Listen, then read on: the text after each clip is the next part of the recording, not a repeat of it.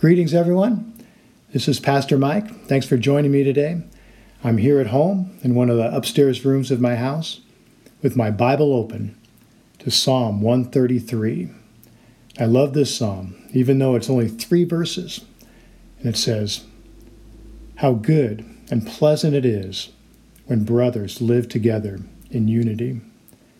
It is like precious oil poured on the head, running down on the beard, running down on Aaron's beard, down upon the collar of his robes. It is as if the dew of Hermon were falling on Mount Zion. For there the Lord commands his blessing, even life forevermore." Now, we've been talking about unity because we know that nothing happens to advance the kingdom of God without fervent, focused, and unified prayer. Psalm 133 is one of those great Bible passages that clearly show us the connection between unity among believers and the promised blessing that God commands. Now, my flesh and the devil both resist this simple reality that I cannot accomplish all that the Lord has for me unless I am walking with other believers. Now, believe me, there are times when I wish this just weren't true. My flesh doesn't want to need anybody. I don't want to have to need you to accomplish God's will for my life. And the devil uses that to isolate us and to keep us from that place of blessing. This is why unity takes so much more intentionality than most other things. This is true for both individuals and for churches within a geographic region. A single congregation is just a microcosm of the whole body of Christ. Ultimately, we are one body that meets in many congregations. Therefore, this principle of unity works the same for multiple churches in a city as it does for groups of believers within a single congregation.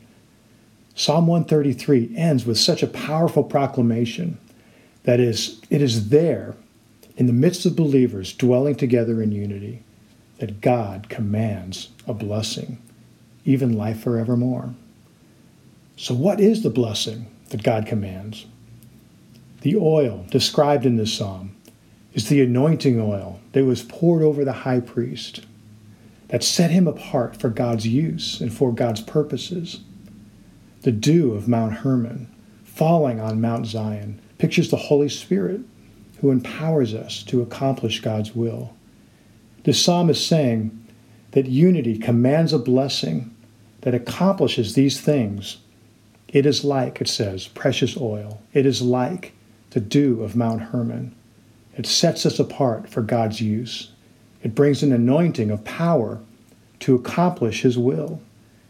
Now, isn't that exactly what we want?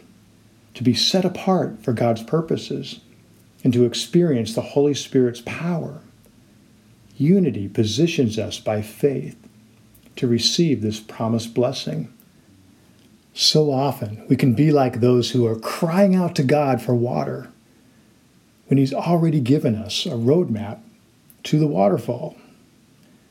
Now, it's when leaders and pastors grab a hold of this promised blessing that city transformation becomes possible. This is why we hold prayer summits for pastors in different parts of the world. Because when pastors and leaders simply begin to pray together and to seek God's face together, you see God's Spirit take them on this journey. That journey usually starts with a revelation of God's presence and a vision for their cities and nations. As they experience God's presence together, they begin to experience God's heart for their city and for their region, and God's desire that all men be saved and come to the knowledge of the truth. There comes a revelation that God has a destiny and a desire for their city that has been thwarted through sin, idolatry, disunity, and prayerlessness.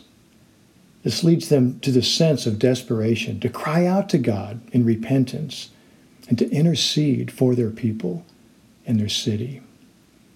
If they persevere over time, they'll move from fervent and unified prayer to strategic in focused prayer, in the asserting of their spiritual authority in the heavenly realms to tear down principalities and powers, and to release God's blessing, purpose, and destiny upon their communities. Because God's ultimate desire is for cities and nations to come to him. 1 Timothy 2, verses 1 through 4 says, I urge you then, first of all, that requests, prayers, intercession, and thanksgiving be made for everyone, for kings and all those in authority, that we may live peaceful and quiet lives in all godliness and holiness. This is good and pleases God our Savior, who wants all men to be saved and to come to the knowledge of the truth. Unity and unified prayer are not the end goal, but a means to an end. They merely take us on a journey that position us in that place where God commands a blessing, so that all men can be saved and come to the knowledge of the truth. Today, let's position ourselves under that waterfall, in that place where God has already said that he commands a blessing. Amen.